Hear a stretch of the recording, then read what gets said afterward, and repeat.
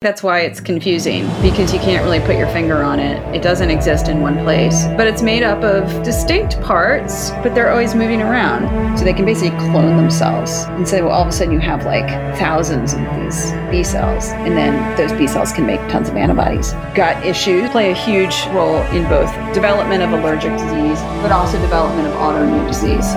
Your response to this vaccine really hedges a lot on giving your immune system time to actually do the work.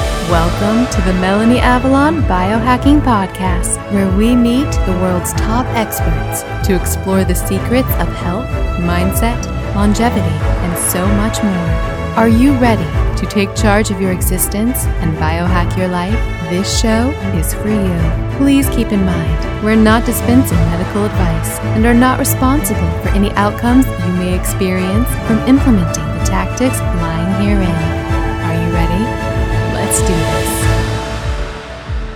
Welcome back to the Melanie Avalon Biohacking Podcast. Oh my goodness, friends, I so enjoyed today's episode. I had been dying to do a deep dive into the immune system, and Heather Moday really delivered. We talk about so many things in this episode, like the role of gut health in our immune health, the role of sex in our immune system, thymus gland, labs to get, what happens when you get stuck in certain patterns of the immune system, Th1 and Th2 dominance, sleep, food sensitivities, allergies. I really think this episode will be so beneficial for so many people, and I can't wait to hear what you guys think. The show notes for this episode will be at melanieavalon.com/immune system. Those show notes will have a full transcript, so definitely check that out. There will be 2 episode giveaways for this episode. One will be in my Facebook group, IF Biohackers, Intermittent Fasting plus Real Foods plus Life. Comment something you learned or something that resonated with you on the pinned post to enter to win something that I love. And then check out my Instagram, the Friday announcement post, and again, comment there to enter to win something that I love. If you are enjoying the show, honestly, the best way to support it, I'm not kidding, is to subscribe and or write a review in Apple Podcasts. It helps so much more than most people realize, so thank you so much in advance for that. I have a very exciting announcement, friends. I have officially launched a TikTok channel. I've been on Instagram for a while, but it is time for TikTok. And with the channel, I'm going to be posting daily, very high quality, awesome biohacking content, tips and tricks, things from my life. And I really want to bring the glam to biohacking because I feel like biohacking can be very male-centric or focused on a certain type of person. And I just want to break that stereotype and bring all the sparkles. So please join me there. My handle is Melanie Avalon Official. Please let me know what you'd like to see from me, what you think of the content. I do feel pretty shy about it, so please join me so that we can be friends and just go on the most epic biohacking adventure. Okay, friends, Spirulina update. It is still coming. I know it's been taking a while. It's just because I want to make the most ideal Spirulina tablets on the market, ones that are tested for purity and potency and to be free of all pesticides and just the highest quality. So we've got that Spirulina source. It tastes awesome. The issue we're experiencing is that in order to make it into tablets, it requires another ingredient. If you are currently taking Spirulina tablets and they say they are one ingredient, they are not one ingredient. There is something in there that is helping to keep that structure. So we're trying to figure out which route to go with this. It's really fun because I keep trying different samples. I think I know which one I like the most, but we'll see which one I end up picking. Either way, I really love the taste of our Spirulina. It doesn't taste fishy or algae-y, and I really experience the benefits. So stay tuned for that. In the meantime, you can get my other Avalon X supplements at avalonx.us. Friends, have you jumped on the serapeptase bandwagon yet? That's what I launched with, and to this day, it continues to be my most favorite supplement ever. It's a proteolytic enzyme created by the Japanese silkworm. When you take it in the fasted state, it actually breaks down non-living problematic proteins in your body, so it can help address an array of issues. Like I said, it will clear your sinuses, calm inflammation. It may help reduce cholesterol. Studies have shown it can break down amyloid plaque. It can help alleviate pain, and so much more. I take it daily. It is one of the most important supplements in my arsenal. This is the new year. Start it off right. Get some serapeptase. You can get 10% off with the coupon code MelanieAvalon, as well as a 20% off code when you text AvalonX to 877-861-8318. That's AvalonX to 877-861-8318.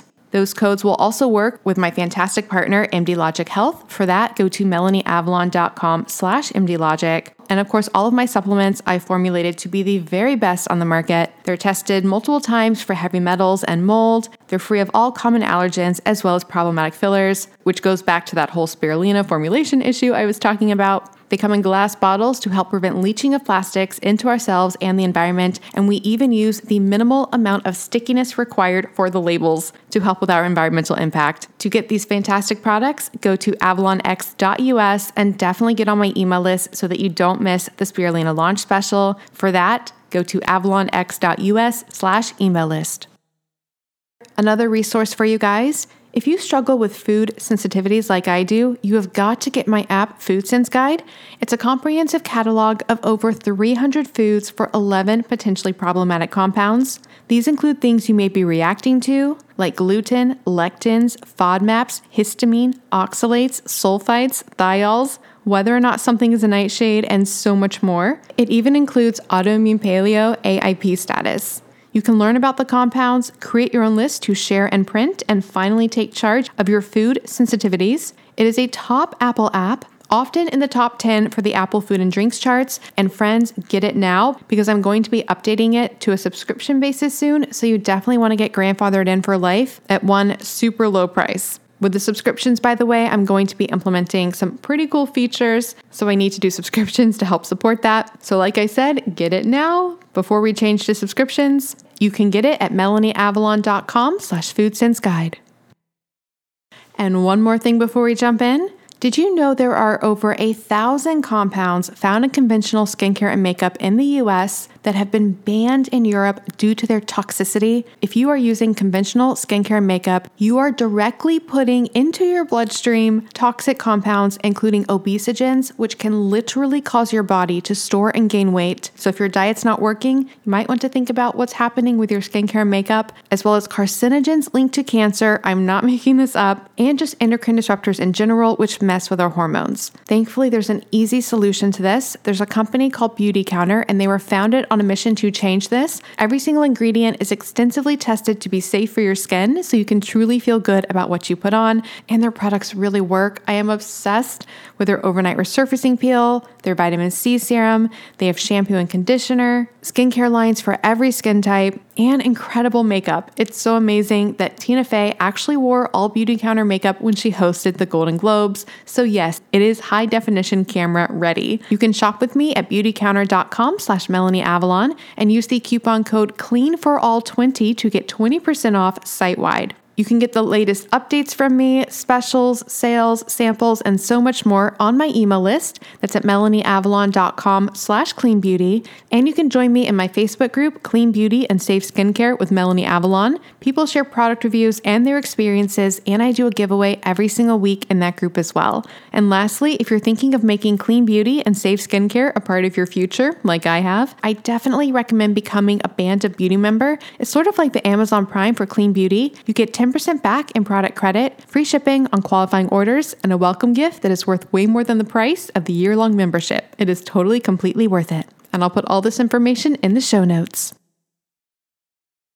An important announcement, friends. My EMF blocking products are coming. Make sure you don't miss the launch special. For that, get on my email list at melanieavalon.com/EMF email list. EMFs are actually classified by the IARC as a group 2B, possibly carcinogenic to humans. These are such a problem. We are exposed to them through our Wi-Fi, our cell phones, our AirPods, and they are linked to so many health issues, including anxiety, migraines, headaches, even fertility issues. This is such a problem. Thankfully, you can address your EMF exposure. I'm going to help with that with my Avalon X EMF blocking product line. So again, get on my email list at melanieavalon.com/EMF email list to check that out. All right, without further ado, please enjoy this wonderful conversation with Dr. Heather Moday. Hi, friends. Welcome back to the show.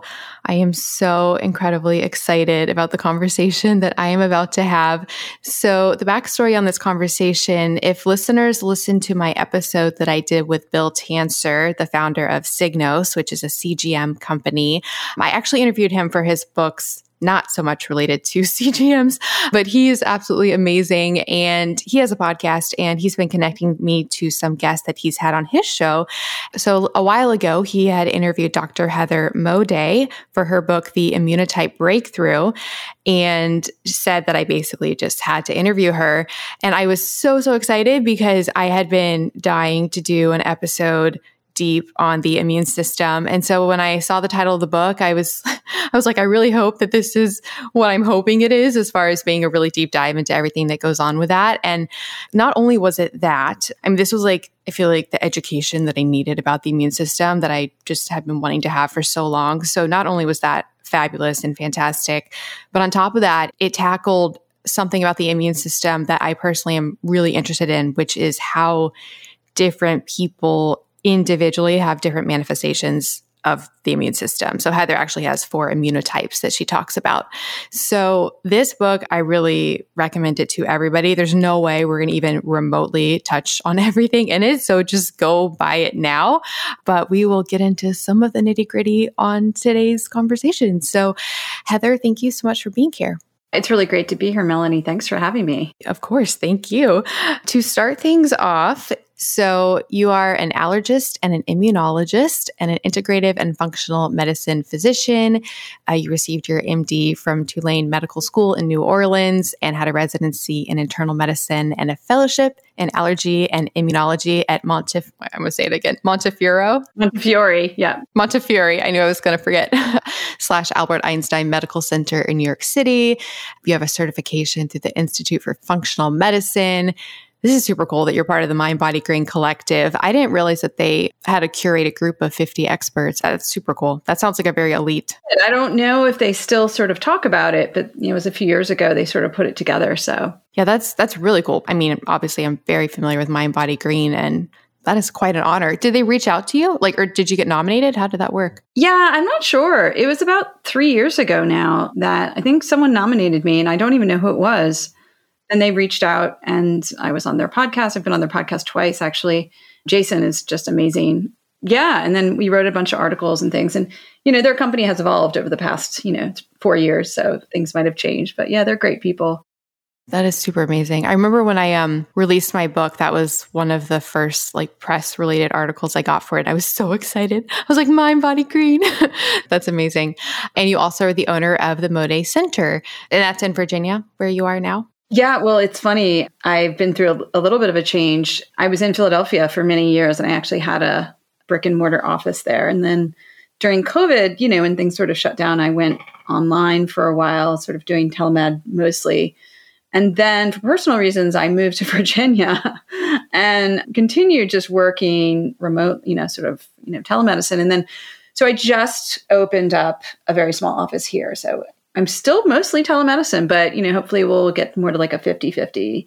So yeah, it's sort of like a whole new thing for me. It's really neat. A whole new thing and having telemedicine or having the office? Well, just opening up a new office. It's like, starting over again, like I did in 2013, 2014. So. Wow. Well, congrats on that. Thank you. Yeah. And then obviously the book, The Immunotype Breakthrough, your personalized plan to balance your immune system, optimize health, and build lifelong resilience. So much going on there. But for the listeners, your personal story, I'm super curious.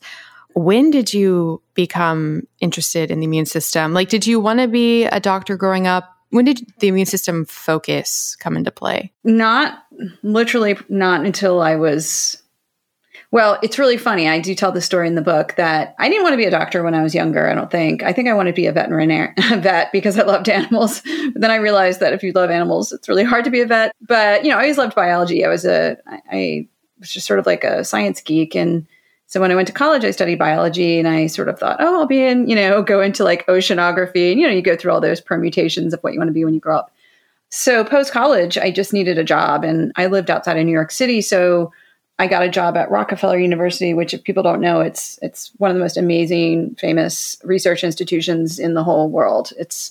I don't know how many Nobel Prize laureates have worked there and still work there, but, I was lucky to fall into this lab. It's just a lab tech. It turned out that was run by this really well-known, basically he's what's called a neuroendocrinologist. So he is the individual Dr. Bruce McEwen, who actually invented the idea of allostatic stress load, basically like sort of the amount that stress, what stress does to the body and sort of like how we balance that and how much we're able to take, et cetera. And so his studies were really about cortisol, the effect of cortisol on the immune system. So that was the team that I was on. This was back in the early 90s. And so I really didn't have a clue about immunology at all. And so learned a lot there and actually learned quite a bit about, the response of stress on the body. But even after that, when I went to medical school, you sort of like have to learn anatomy and you're sort of in everything else. And so it wasn't until I was probably a resident and I did internal medicine, which is, sort of general medicine. But I knew I wanted to do some sort of fellowship. And so I rotated around and did a couple of months doing different things. And I ended up doing an allergy immunology month and just really loved it. And so that's sort of what I decided to do. And so it was a little bit of a roundabout way, and then of course from there it gets more fascinating when you learn about functional medicine and you start realizing that, wow, your immune system is really affected by so many things in our habits in our life, The vet aspect. Yeah, I learned recently, I think they have the highest suicide rate of any profession. Yeah, I can't watch a commercial without absolutely crying. I don't think I would be able to handle it, Not that humans, it's hard to see humans suffer and die, of course, but I don't know, small animals, large animals, it's just heart-wrenching. Yeah. Secondly, when I read that in the book about studying with him and the allostatic load, I was like, wow, it's like a celebrity because that's like such a concept. I just did a summit with Jeffrey Bland, who's amazing. And he knew him, Bruce actually passed a few years ago, but younger people don't really know him, right? But he was a giant in his field. I mean, just, one of those people who discovered something that went on to just make a huge impact on research. Yeah, no, that's incredible. So another question that relates to both your personal story and just the history of the immune system in general. You talk in the book about the history of our understanding of infectious disease and how it's evolved and how we view the immune system. And I mean, it's really shocking in a way to think about how we had just no idea for so long about so many things. So I'm curious, the evolution of the immune system, just in general in history, what have been the biggest paradigm shifts or insights that have happened? And also just in your time that you've been practicing, like has the view changed a lot since when you started to where you are now? Oh, yeah. I mean, we've like 10x'd or 100x'd since probably like, the mid 1900s, right? But, you can go back, if you really dig all the way back, they had an understanding, or not like a real understanding, but you could even go back to the 1500s and they didn't know what they were doing, but they knew that if they gave, little bits of infections or a little bit of something to someone with, say, smallpox, that they might not get sick, but they didn't really understand it. So I would say that the real understanding, and there's crossover between infectious disease and immunology, and they're really two sciences. But I would say probably a lot of people point to Edward Jenner. So Edward Jenner was, this was back in the late 1700s. He's the one who took cowpox, right? He took stuff from like cowpox pustules and gave it to people, so they didn't get smallpox, because smallpox was, for hundreds of years, a scourge on the earth, right? So that was, and he discovered a bunch of other things too. I mean, some people would say like, oh, that would be like the first vaccine. And then of course, Louis Pasteur in the late 1800s actually did create vaccines for cholera and rabies and a couple other things. He discovered so many different things. And then I think I mentioned in the book, a Russian, a lot of people say he's sort of like the beginning immunologist, and his name is Elie Metchnikoff. And he discovered, he realized that there were cells that could engulf other cells, so phagocytes. So there's a bunch of cells that we call phagocytes, which engulf bacteria and damaged cells and cancerous cells, et cetera. And so that's sort of, he learned a lot about, he taught us a lot about the innate immune system. And then it sort of goes on and on through the years. Paul Ehrlich is another one. And then the vaccines really took off in the early 20th century. We didn't have a vaccine program because we didn't really understand, we didn't have technology or anything like that. We didn't really have a vaccine program to the 1950s with polio. It was really the big one. But I would say like since then, with technology, because, there's so much of the stuff you can't see. I mean, you can't really discover cytokines and things like that. You can't really see them. I mean, you can see cells with microscopes, but there's so much that I would say really took off after like the 1960s, 1970s because of the technology that we have. So it's fairly new, Yeah, no, it's so fascinating. Do you know, like with the people in the early experiments, like with the cowpox and stuff, I don't know if you know this, but do you know if they did that with the understanding of what they were doing? Like, did they realize that they were giving the body exposure to a small amount of it, or did they think it was killing the infection? I don't think they thought it was killing the infection. I really do think that it was sort of like that idea of almost like a homeopathic type of idea, like we're going to give you a little bit and your body's going to somehow learn from this. But no, I don't think they understood the science really at all. I mean, there were primitive microscopes back then, of course. But, so much was just, I mean, people really thought outside of the box. They were very creative. And, I've never read the works of Edward Jenner. I would love to know what was going on in his head, but they didn't have the information we have now in terms of, looking inside of cells. It's so fascinating. I've actually had this question for a long time. So we hear about all of these awful infectious diseases, and I guess COVID aside, but historical, things that we're immunized or we have vaccines for today. Did some of these just die out naturally, or are we literally just immunized to everything that there could be? And also, is it like maybe this will be a better question after we've talked more about the immune system, but when we do have like immunity to something, for example, is it that we've learned how to fight it, or have we just like changed the locks on the doors so things can't get in the first place? Like, I'm just really curious about how we're protected against all of these different diseases. Well, I mean, part of it is, if you think back, say you go back 200 years, right? Or so, 200, 300 years. One thing is you have to understand that we didn't have sanitation the way that we have now. So like that's a huge barrier for getting infectious disease, right? So because a lot of the things that we get are, yes, respiratory, but a lot are what are called fecal oral transmission, which sounds really gross, but it's true.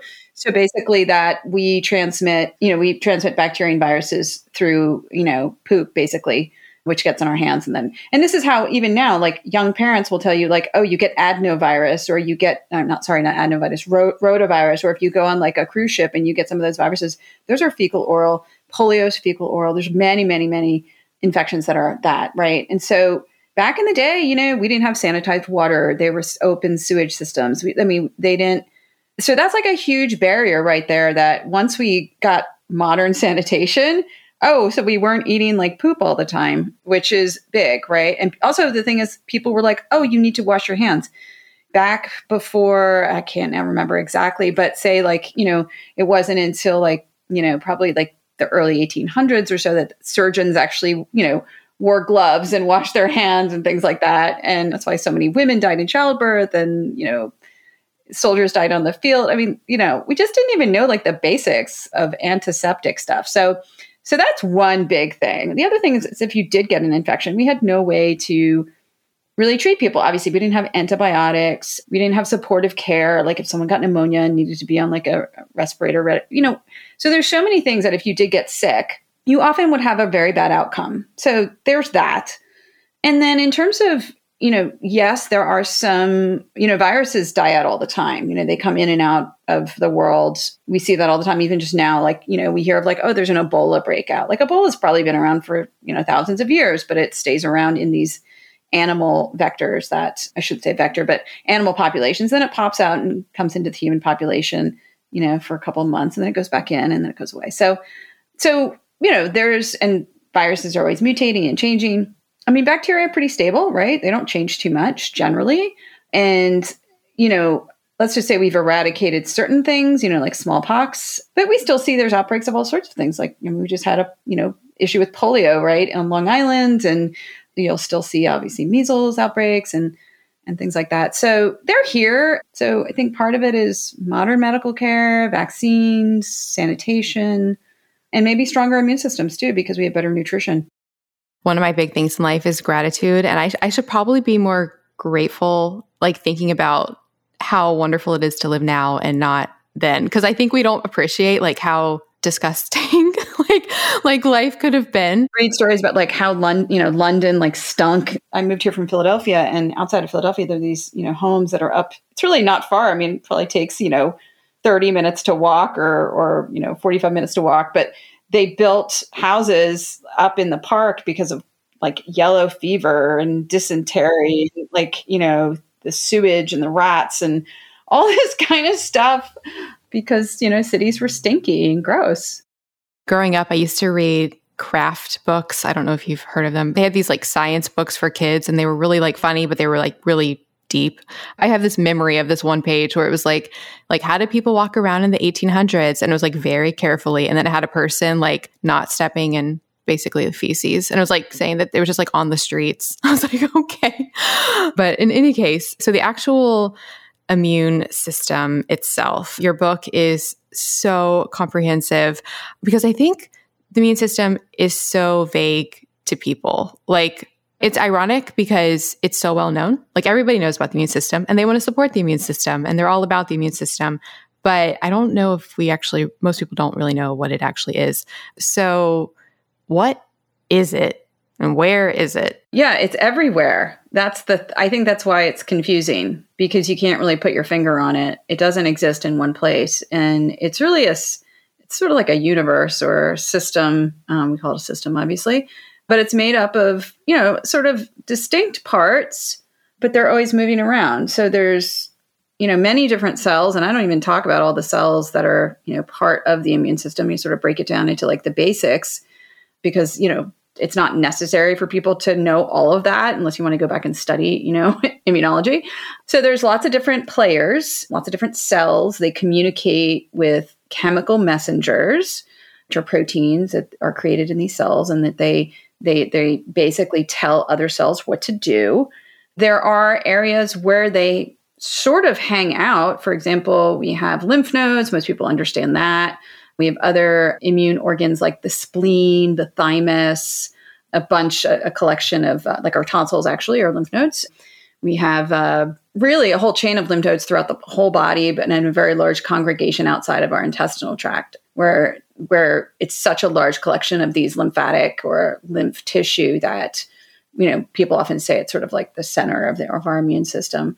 And it basically, these cells are either hanging out there or they're cruising the, lymphatic system, or they're going through the bloodstream, or sometimes they're just hanging out in tissue. So it's really everywhere. And that's why people are like, I don't know where it is, because you can't really point to it. Is there a central knowledge to the immune system? So how does it know what to identify as an issue to deal with? I don't know if there's a central knowledge, but there is, depending on, let's just say, what the insult is, right? What's the injury? So let's just say there's a difference between if you breathe in a microbe, right? Say something like a streptococcus, right? So streptococcus is a bacteria, and say you breathe that in or touch it and you swallow it, breathe it in. It's going to be sampled, right? So you're going to have immune cells that are there, mostly what are called macrophagocytes or macrophages and things like that. And they might sample the bacteria because we have our immune system, and this is where that concept of tolerance comes in. We identify outside invaders by patterns on their surface. So you'll often hear of this like microbial patterns on the surface of different things, whether it's viruses or bacteria, fungi, et cetera. And so these cells, which are hanging out there, will say, okay, I don't know exactly what this is, but I know it's probably not something good. So, because it's not my own tissue, and it's also, they've learned over time that this is something that's probably dangerous. So they sample it. Sometimes they might just be able to engulf it and destroy it. Sometimes it has to go up the chain of command, and there might be cytokines released. So you might start to have fever. In the case of injury, you have signals that get sent out from injured tissue that recruit cells to the area. They also secrete cytokines that might do things like increase circulation to the area. So you get blood to the area and fluid and things like that. So it's this really incredibly intricate, well-oiled machine that the whole idea is that we should be able to get rid of things quietly and quickly and sometimes without even our knowledge, because we're constantly being exposed to things that might be potentially harmful to us, like on a daily basis. And you would never know because your immune system does it so that you don't feel it. Hi, friends. Do you want to come hang out with me and Dave Asprey and so many other guests I've had on the show? You simply must come to the 10th annual Biohacking Conference, May 30th through June 1st in Dallas, Texas. And of course, I have a massive discount code for you guys. I went last year to the one in Orlando, and it was one of the most fun times of my entire life. I met and got to hang out with so many guests that I've had on the show. I met so many of you guys. And of course, there's lots of Danger coffee and Dave Asprey approved meals and dry farm wines. And that's just the social aspect. The conference itself is mind-blowing. They have this incredible expo where they have all the biohacking supplements, all the biohacking things. You can learn about them, try samples, meet the creators and founders. If you haven't tried a lot of biohacking things, it's a great chance to actually try them out in person. Things like brain tap, infrared sauna, hyperbaric oxygen chambers, and so much more. There are so many incredible speakers as well. You can hear talks from people I've had on the show, like Paul Saladino, Dr. Daniel Amen, Dr. Sarah Gottfried, Dr. Mercola, Dr. Annika Becca, and that is just a few of them. I seriously had the time of my life last year, and I would love to hang out with you guys. And you can get 35% off tickets. Just go to melanieavalon.com/biohackingconference and use the coupon code BCMelanie to get 35% off your tickets. That's melanieavalon.com/biohackingconference with the code BCMelanie to get 35% off your tickets. This code can be used for general admission or for VIP access. Seating is limited. They do sell out. They sold out last year, so get your ticket now. And if you come, definitely let me know because I want to meet you. So hopefully see you guys in Dallas. melanieavalon.com/biohackingconference with coupon code BCMelanie. Get your tickets now. I'll see you guys there. You talk about in the book about how this is, ongoing all the time. And like you just said, a lot of times it, I guess, quote, should or could be going just under the radar. Is it always, even on a minute level, inflammatory when something gets engulfed? Like, can it deal with something and not even have an intense inflammatory response? Oh, yeah, absolutely. Absolutely. And, a lot of things that we can do ourselves can break down or denature microbes. So, for example, stomach acid is a perfect example of that, right? So, God knows we eat all sorts of crazy stuff all the time. We think we don't live in food is not, it's not sterile, right? There's always something you're eating, right? So you're always going to eat some bacteria or whatever. Saliva actually has enzymes in it. Stomach acid obviously is like battery acid, so that can actually kill microbes. Our skin itself is a great barrier against things entering. Mucus, just in general, nasal, sinus mucus, whatever. I mean, think about what we breathe in on a daily basis. If we didn't have these barriers and these enzymes and chemicals that just denature things, then we would be constantly sick, right? And so that's number one. So we always consider barriers as part of our innate immune system. So very nonspecific. We don't really think about it too much. And then there are those innate immune cells, which, again, they can sort of swallow things, destroy them, and they're not going to set off like a huge inflammatory response unless they start to really get overwhelmed, and then things change. How evolved do you have to be as a species to have an innate and an adaptive immune system? Like, do some species just have an innate immune system? So I believe that there are. I don't know completely. Mammals, I'm pretty sure all have both. But, like reptiles, I couldn't tell you for sure. But yeah, all humans do have an adaptive immune response. So much, much, much more complex. What's the primary purpose difference between the innate and the adaptive? I mean, they're both extremely important. I guess you can think of the innate immune system as like our first line of defense, although technically there are some antibodies that are pretty quick acting as well. But the innate immune system, most people would say it's nonspecific. And what I mean by nonspecific is that they don't have receptors for like a specific thing. So for example, When we talk about the innate, when we talk about the adaptive immune system, like we actually have T cells and B cells that can identify very specifically certain bacteria and viruses and know exactly what to do, right?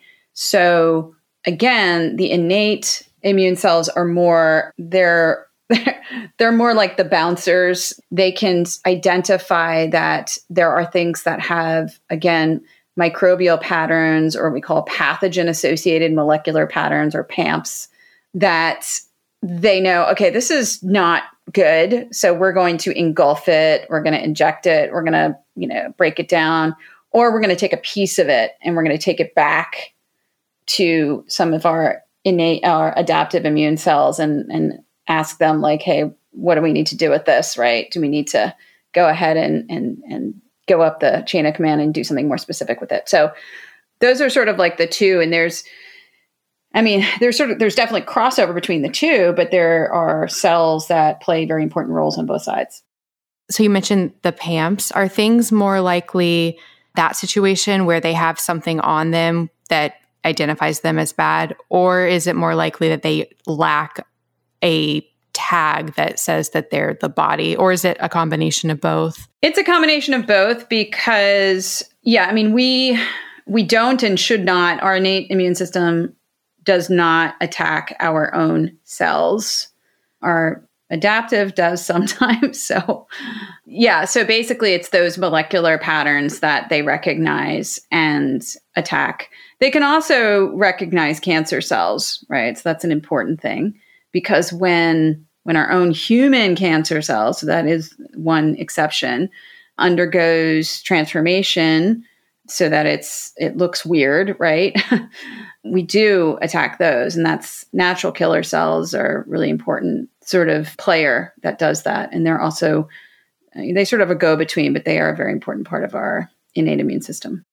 So that's really interesting. So autoimmunity issues mostly or only occur with adaptive, not innate. Yes. So when we think of most autoimmune activity, it's usually T cell mediated, which means like you can actually have T cells that attack tissue, or you can have antibodies created by B cells that are directed against your own tissue.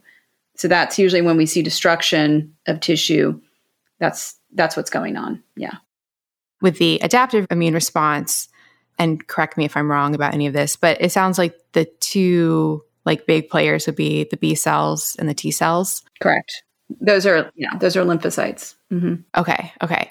Well, I guess before I ask my question, so what is the primary purpose of the B cells and then the primary purpose of the T cells? Well, they actually work together. So T cells, they look different, right? They have a different structure. They have different kinds of receptors and everything like that.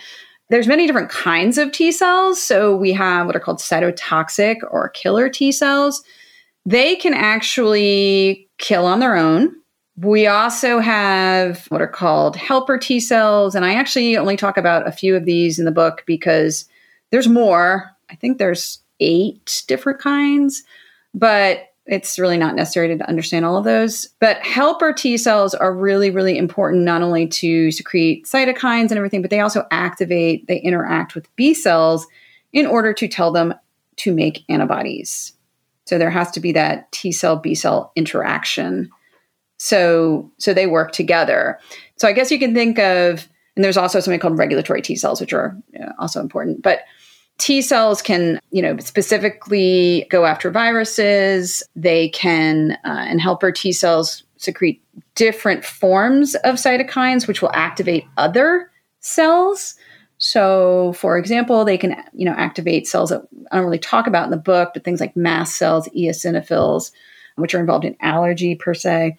So they can do a lot of different things. And then B cells, their main job is to create antibodies, or what we call immunoglobulins. And that type of cell, or a plasma cell, can go on to create like tons and tons and tons of antibodies. We also have what are called memory B cells, and those will stay around for a long time. And that gives us, we have memory T cells too, but those give us a lot of our ability to have a long-lasting immunity towards different microbes.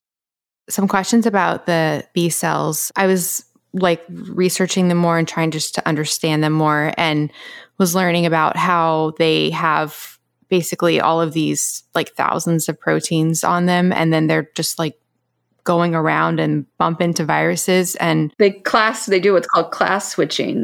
They can rearrange their genes. Yeah. This is like very confusing to me. Is it just a numbers game? Like, do they just float around and then just hope that their combination connects with the virus? Like, it seemed very random. It is sort of random, but there's so many of them. And then what happens is when one does, when they do have a receptor that identifies this bacteria, they do what's called clonal expansion. So they can basically clone themselves. And so all of a sudden you have like thousands and thousands and thousands of these B cells. And then those B cells can make tons of antibodies. So, when you look at, when people say, oh, I went into the doctor or whatever, and I had an increase in my white blood count, sometimes it's neutrophils, which are sort of the innate immune, big, very important players there. But they'll say, oh, my lymphocytes were high. So that's usually your B cells responding to infection. So in theory, could there be the possibility of a virus or a pathogen that has some sort of pattern that is not created by our body, or is everything going to be covered? It's always going to be covered. It may take them a little bit, right? So this is one of the issues with viruses is that they mutate, they change their DNA. But they also have, as we've learned from COVID and many other viruses, but COVID's a big one, they can evade the immune system in different ways. So they can hide their molecular patterns and stuff. So they have ways of evading our immune system. But no, I don't think there's ever been seen, for someone who has an intact immune system, that over time we wouldn't, be able to figure it out. This is so fascinating. Who knew all of this is going on all the time? And so antibodies themselves, I don't think I really understood what antibodies were, because when I hear antibodies, and I wonder if other people think this as well, it sounds like attacking. But is it more just a tag? What does it actually do? They don't actually really kill things. They do something called opsonization is the technical term. So they sort of coat, they cluster and coat a microbe and tag it for destruction. And that can be from usually killer cytotoxic T cells, although other cells can do it too. Mast cells can do it, eosinophils, lots of different other cells. But yeah, they are tags, and there's different classes of antibodies, and they look different. There's not a ton of them. I think there's only there's 4, 5, or technically there's 5. I don't think I talk about one of them because it's usually mostly seen in infancy and pregnancy. But they look different. They do different things. They are increased by different cytokines. They play different roles. But the ones when we usually talk about antibodies, we're usually talking about a class called IgG, immunoglobulin G. That's the one that when we're talking about, oh, so-and-so has antibodies too, it's usually IgG, because that's the one that has the long, sort of a long half-life and floats around, and that's protective. So is it true that when you do a blood test for the different antibodies that IgM means you have it actively and IgG means you had it? No, that's correct. So IgM is what we create first. So this is you'll see this typically when they talk about something like hepatitis, right? When someone first gets hepatitis, they'll have, or even something like Epstein-Barr virus, so different viruses. You'll see initially an increase in IgM antibodies to whatever part of the virus. And then that will wane because, like I said, we have this class switching, and all of a sudden the B cells will make IgG class antibodies against the same microbe. Are there endogenous and exogenous antibodies? Like people will talk about monoclonal antibodies with COVID. Is that just giving yourself exogenous antibodies? Yeah. So usually when people are talking about monoclonal antibodies, they're usually synthetically made. So for example, some of the drugs we get for cancer and autoimmune disease and things like that, those are monoclonal antibodies, like forms. But when we're talking about like our own antibodies, they're all they're all endogenous. They're all things that, we make, because unless you have an immune deficiency, which is rare, but some people do, we make all these antibodies, all the time. I just am taking moments just thinking about all of this going on. So I was actually reading in another book, it was talking about circadian rhythms in the body, and it was saying that the immune system basically has 4 jobs of surveillance, repair, attack, and cleanup. And it was saying that these are not task driven. Like it was saying that you would think it would be like you get an invader and that, it's like surveilling and then there's the invader and attacks and then it repairs and it cleans up. But it was saying that it's completely circadian rhythm driven so that all that's not happening at once and it happens at different times. And it was saying that sepsis is actually when all of that happens at the same time. When we get exposed to a pathogen or something, what is the role of circadian or peripheral rhythms in that? Like you talk about sleep, how stuff happens when we sleep. So I wouldn't say that it doesn't happen at other times. I would say that routinely, it's sort of like, if you think about it, like if you only cleaned your house or took your garbage out once a month, you'd be in a lot of trouble, right? So you got to do it every day.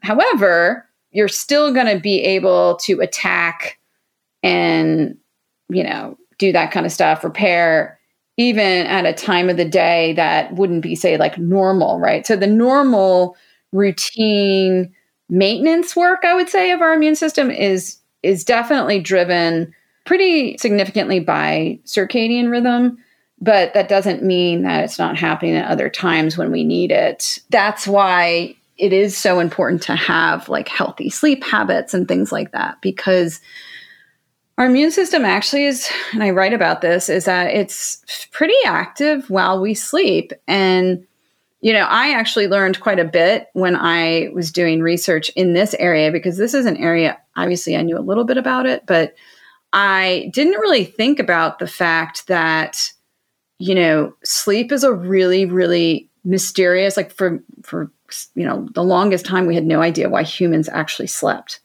Why do we sleep half of our lives? And why is it that if you try to sleep deprive people, you can actually kill them? And part of it is that if you think about it, if we had to do all this work of, not only like killing microbes and making antibodies and cleaning up our brain and repairing tissue and stuff like that, if we had to do that while we were like walking around, moving our muscles, talking, thinking, all that kind of stuff, there's no way it could happen. And so it's really a downtime for the rest of our body where our immune system can actually be super active while we're not aware of it. The sleep chapter was fascinating. You just talking about how when we are sleeping, that's really when immune activity really ramps up. So for people who are, and because we haven't even gotten into the immunotypes yet, but for people who tend to err on a side of a more inflammatory response in their body, is it possible that when they sleep, they actually might get more inflamed? I don't think they get more inflamed. I think that, because I think part of it is that while we're, we have that inflammatory response early in the evening, that's, when I talk about like during that non-REM deep sleep, and melatonin's very active and we have a lot of cytokine activity. But the rest of the evening, when cortisol starts to kick up in the early morning hours, we actually resolve inflammation. So we want to be able to do the cleanup, right? And then go back to like a nice homeostasis. So when we are sleep deprived, whether it's front end, back end, we can have ongoing inflammation because we haven't done a lot of cleanup. So we have like things that linger. So, everyone's had the experience when they're starting to get like a tickle or something like that, but they're like, oh, I got to stay up and write a paper, or I've got to do this thing. I've still got to work, or they try to like go exercise, get to the gym, and then they just get sicker and sicker and sicker because they're skimping on their sleep instead of being like, you know what, I feel this coming on. I need to go to bed and like get, 10 hours of sleep. Because you know how that feels. You're going to feel better. You're going to actually start to heal because you're giving the space for your immune system to do its work. It's fascinating. You mentioned, I feel like they should integrate this into public policy, the role of like when people get vaccines and the antibody response that they mount based on their levels of sleep they got. They do not say that. And I'm like, I don't understand why that's not public policy, that it's not some, or at least not even that's public policy, but it's something that should really be something that when someone comes in for a vaccine, they say, okay, well, tonight you need to make sure that you don't go out and party, that you need to go home and sleep, because your response to this vaccine really hedges a lot on giving your immune system time to actually do the work, because it's the immune system that does the work, right? I mean, the vaccine's there, but your immune system is what gives you that, the lasting protection. In the studies, is it the sleep directly following the vaccine or directly prior? You know what? I think it's actually both, but most importantly is right after, is that evening, because, you have then gotten the, whatever it is, if it's a killed vaccine or a live vaccine or mRNA or whatever, it's to help your body then do the work. So really, I would say after. That is just really fascinating. That should definitely be more well known. Do things go awry just in the immune system? Like you're mentioning, like talking about T cells, I think a phrase that people have heard a lot, especially in the holistic health world, is Th1 versus Th2 dominant and issues with that. And you have a whole chapter on Th cell polarization. What's happening with that? Yeah. And so, it gets a little complex, and like I said, I really only talk about 3 different kinds of these helper cells. So these are all, I talked about cytotoxic or killer T cells, and these are what are called helper T cells. And they're helper T cells because they help B cells make antibodies, but there are these, subtypes that actually secrete different cytokines. So they actually go on to activate other immune cells.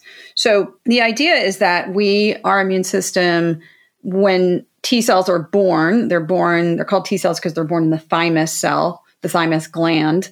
They go through this whole process. When they're sort of born, they're what we call naive. And naive T cells don't really, they don't know what their job is yet.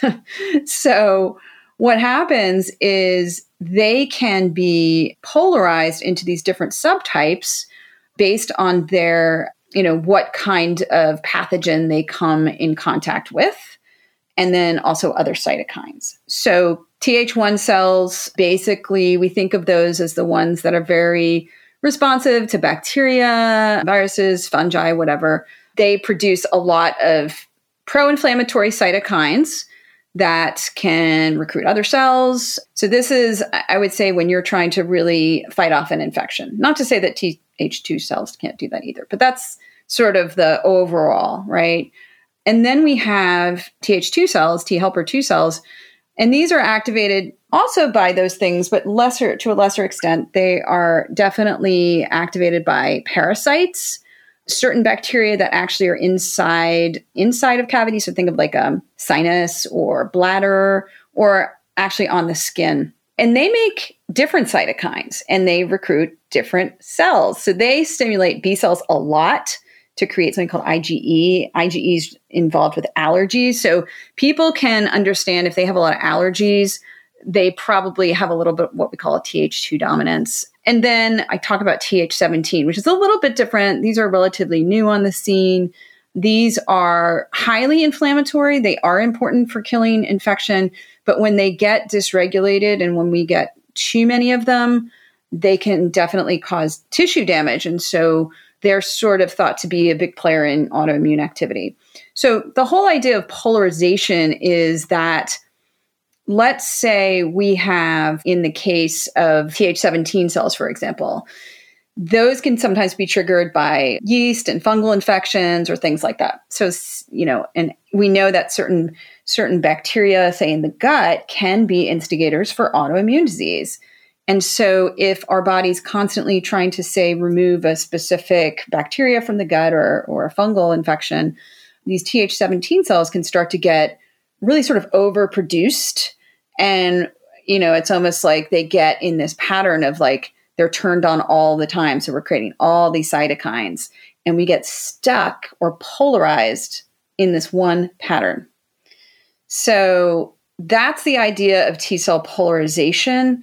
It's not like permanent, right? So we can always get out of this, and it doesn't mean that you're not making other T cells, But these polarization patterns do tend to line up with certain disease processes or like certain what we call disease phenotypes.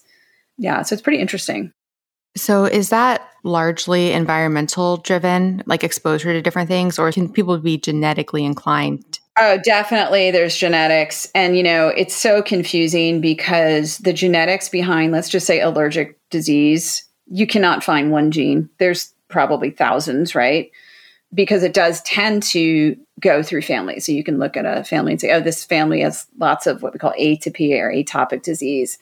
And same with autoimmunity. We see autoimmune patterns in families for sure. So there is a component to that, environmental factors. And so gut issues, which, are obviously very important, play a huge role in both development of allergic disease, but also development of autoimmune disease.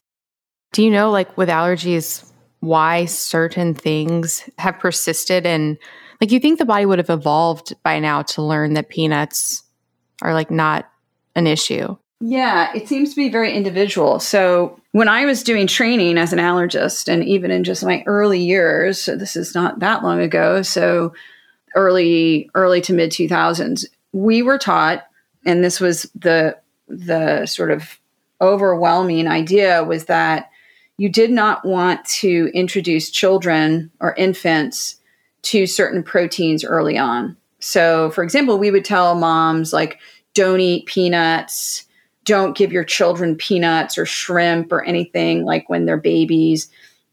And what we now know is that that's actually wrong.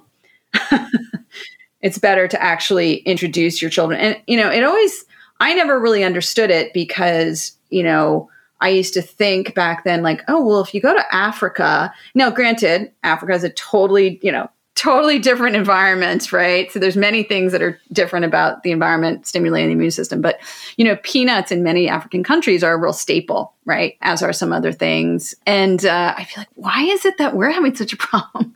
So actually now the tide has turned, and they actually recommend that children are given these proteins early on to actually make them more tolerant of it. Hi, friends. Okay, so I'm a little bit embarrassed because I've been talking for so long about red light and near-infrared therapy, which is so important. However, I kind of left out something really important about light. So as you guys know, I've been talking about red light and near-infrared for so long. And at the same time, during the day, I was using a bright SAD light. So it's those white lights that help with waking you up, help with your circadian rhythm. They're used to combat mood issues and depression. So I have a really bright white one of those at my desk. A few things about that. I knew it helped wake me up and kept me stimulated, but I wasn't sure if it had any detrimental effects using it. And then two, I was also wondering if by just focusing on red and near-infrared light, was I somehow missing something in the full spectrum of light? Guess what? I was. And guess what? I found the solution. And guess what? I have a discount for you guys. So the founder of a company called Soulshine reached out to me, and he was like, do you know about the importance of full spectrum light? And I was like, you know what? I've been wondering about this for quite a while. Please educate me. Oh my goodness. This man blew my mind. I talk a lot about the problems of blue light. That said, we evolved in natural full spectrum sunlight that our genes are programmed to respond to. And today, we do not spend enough time in that light. A lot of us don't go outside, and we're overexposed to blue light. It's a problem. And then to make things even more problematic, the common SAD lights that I was talking about that are bright white, they actually do not contain the full spectrum light. They filter out certain wavelengths, and they're high in blue light. So just like I thought, it was not doing my health many services. There is only one company I have found, or I guess that found me, that makes a full spectrum white light device. So the Soul light systems include the fullest spectrum of visible and invisible near-infrared light with traces of UV light. Yep, that's right, because you need all of that as well. Don't worry, it's not an exuberant amount that's going to cause a problem. It's just a tiny little dose that your body actually needs. You can use these lights to fix your circadian rhythm and properly stimulate your brain's suprachiasmatic nucleus, or SCN, in a way that it was supposed to be stimulated. It's kind of like the natural spectral diet. Because yes, you may be suffering from malillumination. Did you know that your entire bloodstream actually filters through your eyes in a relatively short amount of time, that's the only way your blood is exposed to the outside world. So when we expose our eyes to this light, it actually can have beneficial effects on our blood. That is crazy. It helps with skin, with mood. This is the light that I wasn't thinking about that we need. I love Solshine's light therapy devices. I do use it in combination with my red and near-infrared light devices as well, so that I can fully bathe my body in the best light that is so helpful for my sleep, for my stress, for my metabolism, for my immunity, for my health, so many things. They have so many different device options. They have one that I love that kind of looks like a Juve, and I sit it on my desk, and it has options for the full spectrum light, which is that bright white light, as well as a near infrared option. So what I do is I do a session of the full spectrum light in the morning, and then I run the near infrared to help counteract the negative blue light around me. They also have stands with bulbs that you can get. I've been using some of those on my plants. I am just so grateful that Ken at Solshine found me, because I was missing out on such a key aspect of light and I had no idea. And you can get 10% off at melanieavalon.com/Solshine. That's SOLSHINE with the code MelanieAvalon. So melanieavalon.com/Solshine, SOLSHINE with the code MelanieAvalon for 10% off. It's really helped my mood, my energy, my sleep, so many things. I think you guys will love it. So again, go to melanieavalon.com/Solshine, SOLSHINE, and use the coupon code MelanieAvalon to get 10% off site-wide. And we'll put all this information in the show notes. So could they make like a I don't know, like an allergy drink that you give your kid when they're young and it just exposes them to everything? So there's a book that I just received that I'm going to do a little review on. It's called The Baby in the Biome. Oh, I've heard about that. Yeah. So this woman wrote it based on her experience with this whole thing. And she actually created a line of, I believe it's powders that you can mix into beverages and food to sort of to introduce these proteins and antigens, what we call them, early on to almost like desensitize, or I wouldn't say desensitize because they're not allergic to them yet, but to promote this tolerance of the foods. So yeah, and they have been working on, and they do oral desensitization on children. It can be very risky, but they do have some of that's done in usually in a clinic or hospital-based setting to try to desensitize children to things that they're already allergic to. Are we ever immediately born already with an IgE, or is there like a timeline to when that's all developing? Yeah, I mean, it is really, really early. Our immune system is actually pretty underdeveloped when we're first born, and we get a lot of antibodies from our mother, both through the placenta, but also through breast milk. And then, of course, it starts to evolve. But I would say that, there are some cases of children who genetically are born with like really, really high levels of IgE. There's actually a genetic disorder, but I would say that's pretty rare. So yeah, I think there's always an opportunity to intervene. I think the PR team for that woman reached out to us. So I'm going to look for that email because that's so fascinating.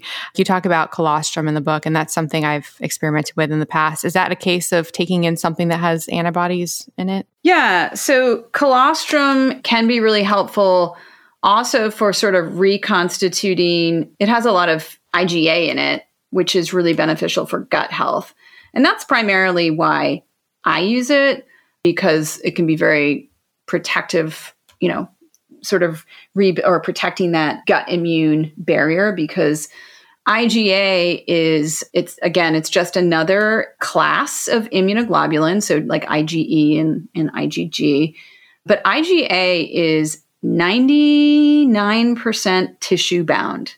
So it doesn't really float around the body, and it hangs out and is secreted by lymphocytes on the surface of our mucosal layer. So basically our respiratory tract and our digestive tract. And so IgA is a really, again, even though it's technically an adaptive immune response, I always think of it as being an important part of sort of innate immunity too, because it's on that surface, right?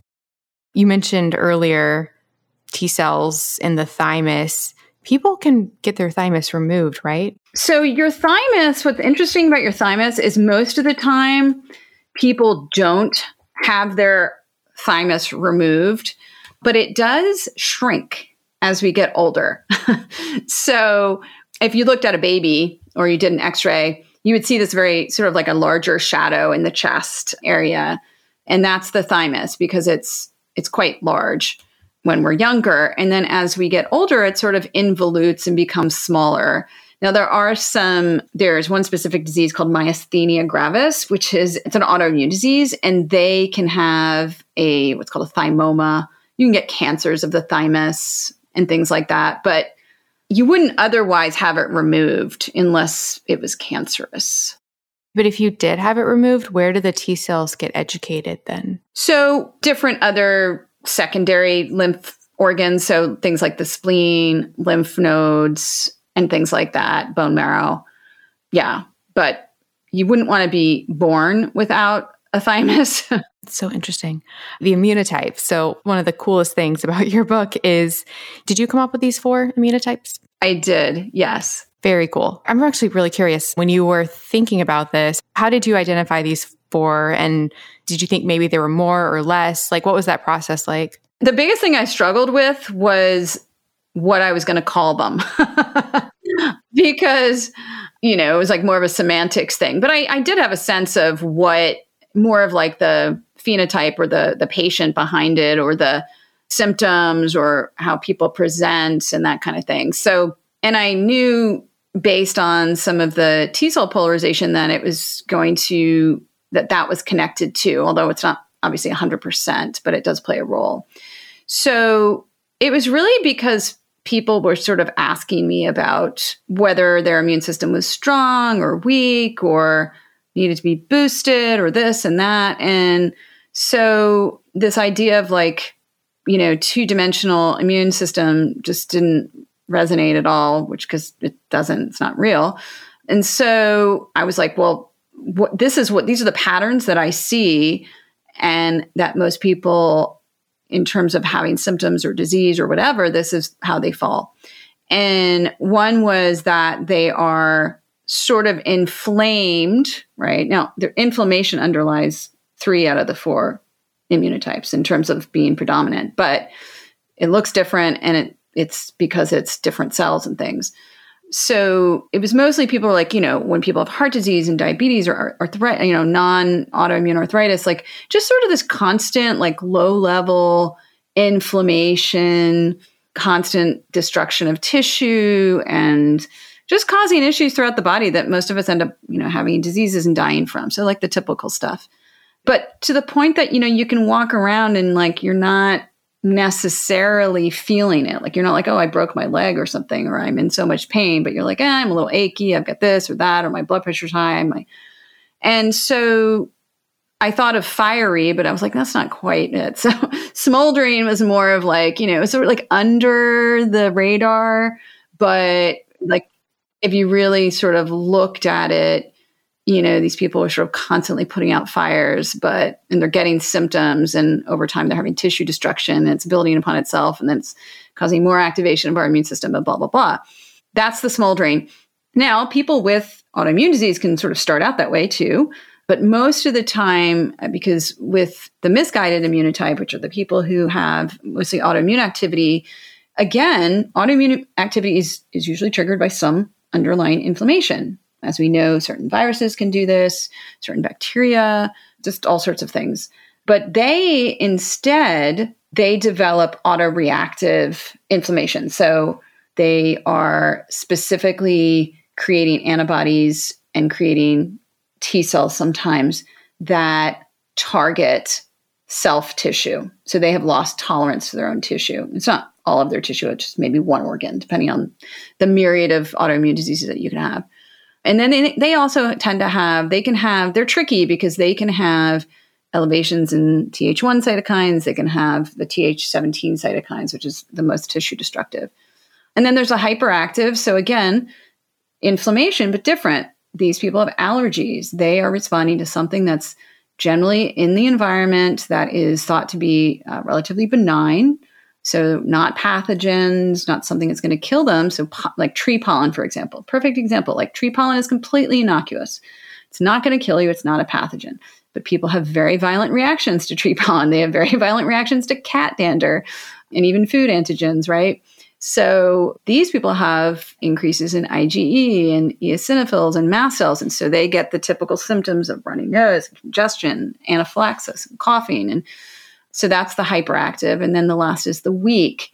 And weak is really people who are actually having difficulty mounting an appropriate immune response. And this could be both an innate problem, an adaptive issue, failure to create appropriate antibodies. And so there's a sort of low and slow and not really very powerful. And so these people tend to get more infections. They have a harder time fighting them. They become more recurrent.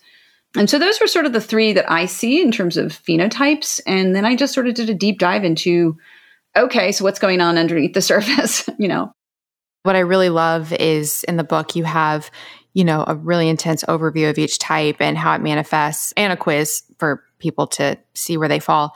And then you actually have like labs for patterns that might pop up and then supplements that can help and dietary and lifestyle interventions. So it's just overwhelmingly helpful.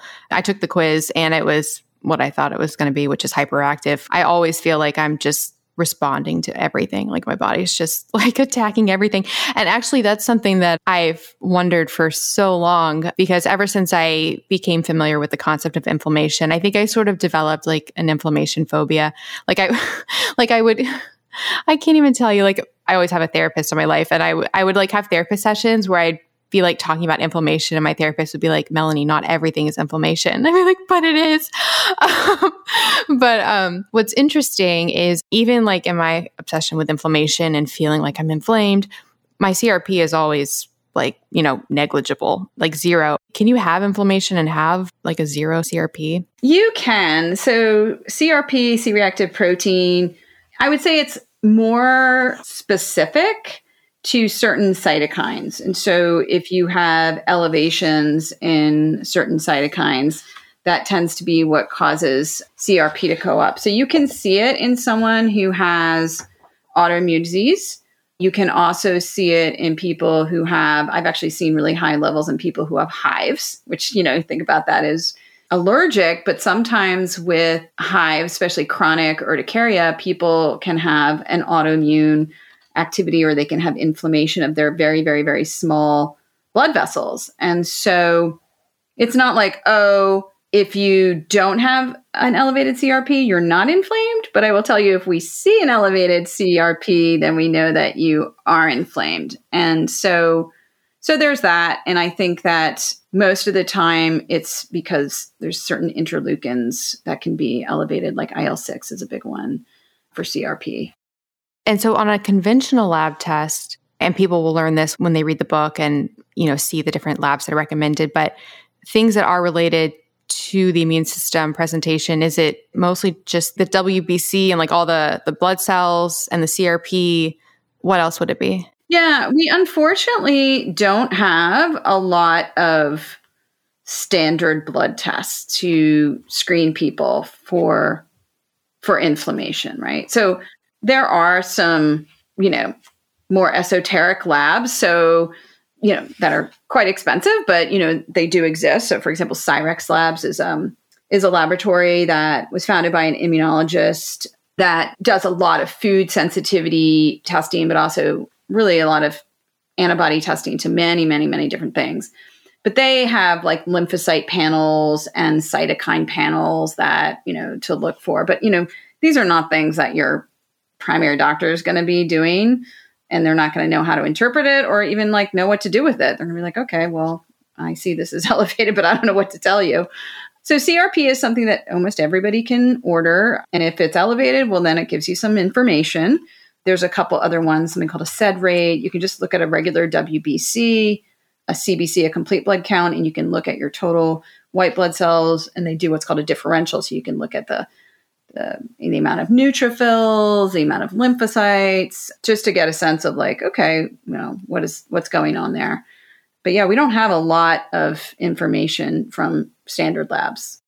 Hi friends, I am so excited to tell you about something that I am obsessed with that can revolutionize your health, help with stress levels, support longevity, and really help you when you go out and are having a bit of wine or drinks or all the things. And I'm going to tell you how to get $100 off. So I've been talking about the role of NAD in our health for so long. NAD stands for nicotinamide adenine dinucleotide. It is a coenzyme that is involved in so many processes in our body, including energy production and DNA repair, and it is depleted by things like stress, aging, lack of sleep, alcohol, and of course, too much partying. In fact, a lot of researchers believe that declining NAD levels is one of the key factors in aging. That's why I have been really interested in boosting and supporting NAD levels, and I have tried all the things. You can take precursors to NAD called NR and NMN. I still take NMN. However, I am much more allured by directly giving your body NAD. And historically, the most common way to do that is accessible to people was through NAD IVs and NAD shots. I actually never did an NAD IV for a few reasons. One, they are extraordinarily expensive. Two, I'd been doing the shots, which I liked because they were easy to do. That said, they always made me feel a little bit unwell right afterwards. And I've heard that the IV makes a lot of people feel unwell. So if the shots were making me feel unwell and that was going into the muscle first as like a barrier, I can't even imagine what putting it straight into my bloodstream would have done. Plus with the IVs, you have to sit there for potentially hours. So basically IVs were a no-go for me. So like I said, I was doing the shots, but I was like, I wish there was an easier way to do this. Then a company called Ion Layer reached out to me. Oh my goodness, friends, I am so obsessed. So they make transdermal NAD patches, and they have studies showing that these patches actually boost your NAD levels. And what's so amazing is you put on a patch. It's super easy to put on. I have a video on my Instagram about how you do it. You basically get this patch thing with like a negative side and a positive side. You put saline on one side, you mix up the NAD with some sterile water and the NAD that they give you on the other side. Then you stick it to your arm or wherever you want to put it. You put a super cool black patch over it, kind of like how you put the patches over CGMs. And then what's amazing is there are no side effects. You don't feel unwell from it, and it lasts for 14 hours. And it's so easy. You can do it at home, and then you can really decide when you want to do it. So with the shots, I was doing them once a week, and I was trying to do them before going out. With this patch, now I put on the patch before going out, and it makes me feel so good. It really helps the next day from any alcohol recovery that you may need. And they look pretty awesome with my outfits, not gonna lie. I am obsessed with these patches. I just want everybody to know about them, and they are so much more affordable than the shots or the IVs. If you want to boost your NAD levels, support anti-aging, help with your stress, help with lack of sleep, and or optimize your partying, you need these patches, friends. And I'm so excited because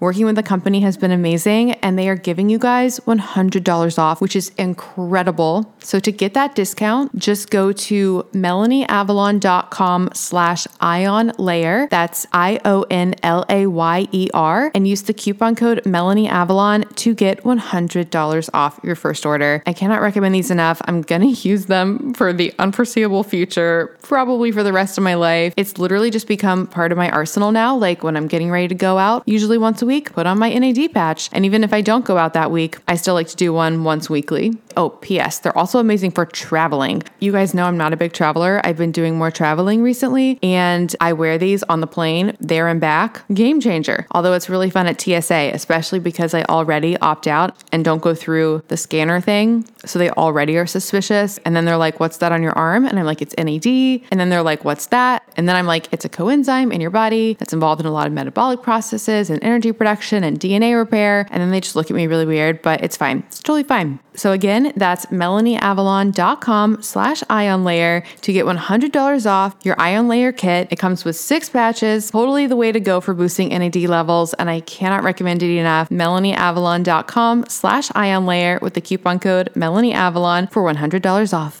And that presentation in the CBC, I've done episodes before on like blood tests and conventional ranges versus ideal ranges. Is it something with the CBC in particular, like the neutrophils and the monocytes and lymphocytes, where you could have issues, but it would still fall within conventional ranges? Or if things are off, is it pretty much it manifests in that panel? I would say that no, it doesn't always manifest. I mean, it's nice to see, but it doesn't always manifest, unfortunately. I mean, if you have something, like if you have an acute infection, right, you're going to go in, you're going to have high lymphocytes or high neutrophils or something, right?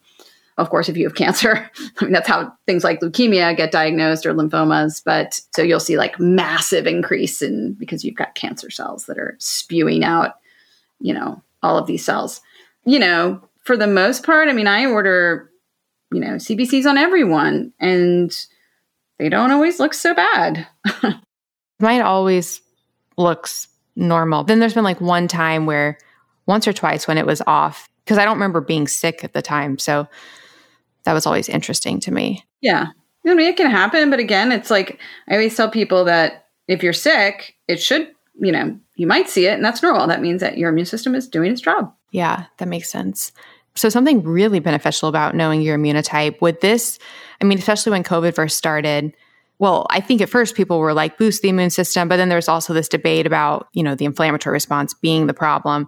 So is this something where like the vague concept of boosting your immune system and, taking these different supplements or doing whatever you can do, there probably should be two different words because boost kind of indicates up-regulating activity, but there should also be a word of like maybe just fortifying your immune system. But would this be a thing where if you know your immunotype, maybe you shouldn't be taking immune boosting supplements? Yeah. I mean, I think that, sometimes it's harmful, but sometimes it's just not really going to help you that much, right? So the things that we sort of know about, let's just say autoimmune disease, some of these people are already a little bit inflamed and it's maybe that they may not get worse if they take something like elderberry, right?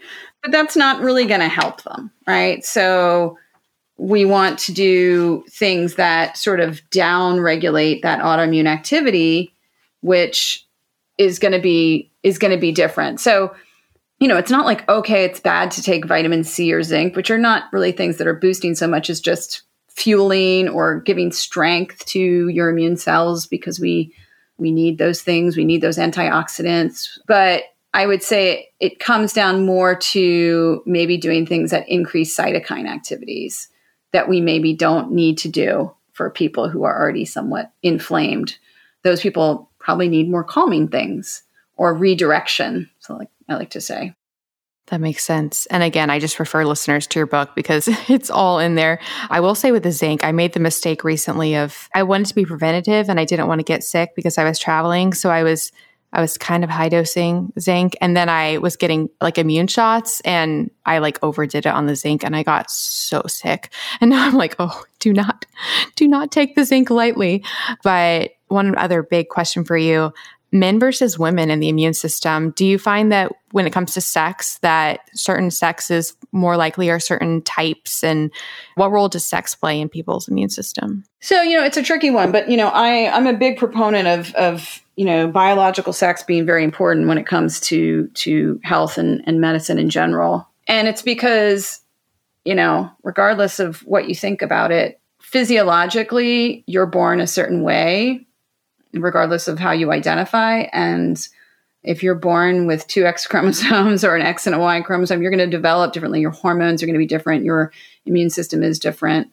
Not radically so, but we do see that women have different responses. And what's interesting is women do tend to get more autoimmune activity. And it's not just in women who become pregnant. So it's not that. It has a lot to do with estrogen, but there's distinct sex differences that promote more autoimmune activity in women. And what's interesting is there are some autoimmune diseases that are more common in men. Like which ones? So the biggest one is something called ankylosing spondylitis.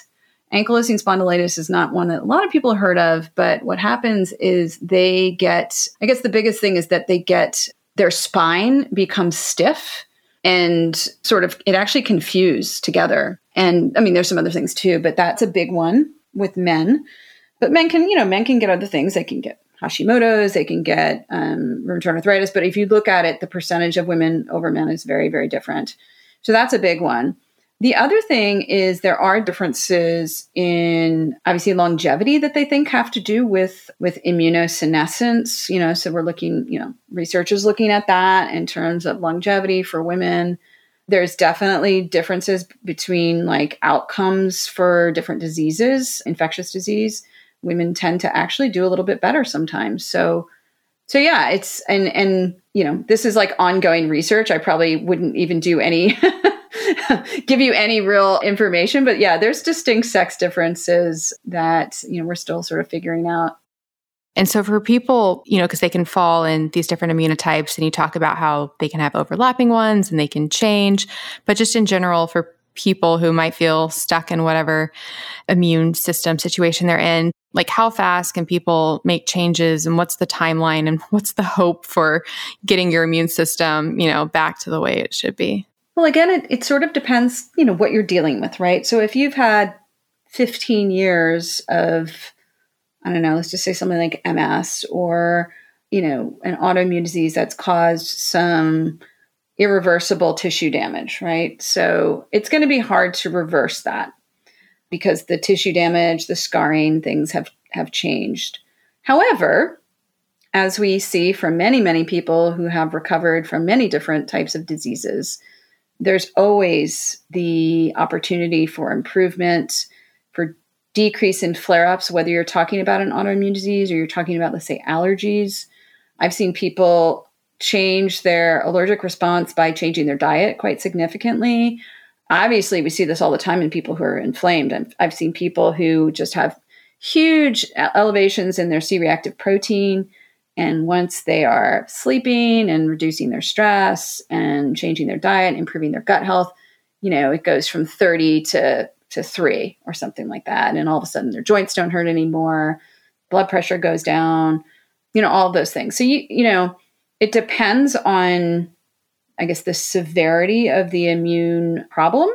But, you can make changes literally in a matter of weeks to months, because we're constantly making new immune cells all the time, right? So we're constantly making new T cells and B cells, even though we have the memory ones.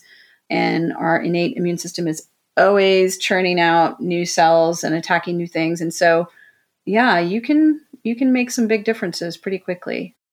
I just can't thank you enough for your work in your book, because it's just such an educational piece, but then it really gives people agency to actually, look at what's going on with themselves and then make changes. And we didn't even talk about all of the supplements and like the diet and the sleep and the exercise and everything, but it's all in the book and it's very comprehensive. So listeners, definitely check it out. The last question that I ask every single guest on this show, and it's just because I realize more and more each day how important mindset is. So what is something that you're grateful for? Oh gosh, so many things. It's funny, today I was actually driving into a tunnel and there was an accident, and I was really happy that I wasn't in the accident. But I would say on a general scale, I think we complain a lot about, many people complain a lot about, where we live in the United States, and, they complain about politicians and people doing horrible things. But I really like to think about all the goodness that's going around. And I feel very fortunate that I live in a country that, as a woman, I can do a lot more than I could do in other countries, that I'm generally safe. We have generally, adequate, healthcare, and we have access to healthy food. There's so many people in this world that don't even have a fraction of what we get to enjoy every day. So I try to remind myself of that I'm very privileged, to have that. And so I shouldn't complain about the small things in life, really. I love that answer so much. Yeah, because like you said, people will go on and on about all of the bad things happening and everything. And when people do that, I don't know, I just like to reframe. Like, there's a lot of good in this world and we have a lot to be grateful for. I'm not living in a war-torn country. There's not a missile in my backyard. I'm not wearing a burqa. I have clean water to drink. I mean, people don't realize we're sort of very spoiled in what we have access to. And, So that's what I'm happy for. I agree so much. Well, thank you so much, Dr. Moday. This was absolutely amazing. I cannot thank you enough for your work. I really encourage listeners to get your book ASAP, take your quiz, because you have the quiz online where people can take the quiz. Yes, the quiz is on my website too. So if they go to my website, which is just www.modaycenter.com, you can also access it through my Instagram page under the links, my link tree.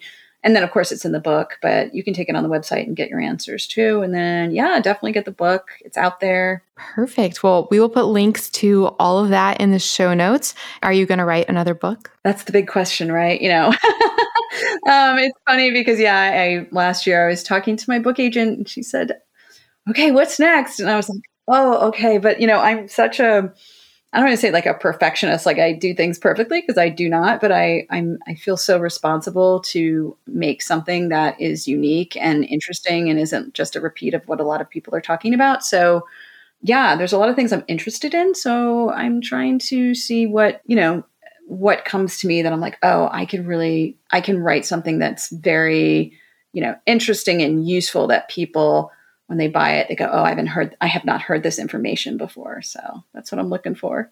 There's so much of the same content over and over. And so it's really exciting to, get at both a nuanced and a new perspective on something. And I mean, your book was 100% that. So you accomplished that goal for sure. So I'm sure you will with your future books as well. But thank you so much for your time. I appreciate this so much. We'll put links to everything in the show notes. This was amazing. Hopefully we can connect again in the future. Absolutely. It was a pleasure. Thanks so much. Bye. Bye. Thank you so much for listening to the Melanie Avalon Biohacking Podcast. For more information, you can check out my book, What When Wine? Lose Weight and Feel Great with Paleo-Style Meals, Intermittent Fasting, and Wine, as well as my blog, MelanieAvalon.com. Feel free to contact me at podcast@MelanieAvalon.com. And always remember, you got this.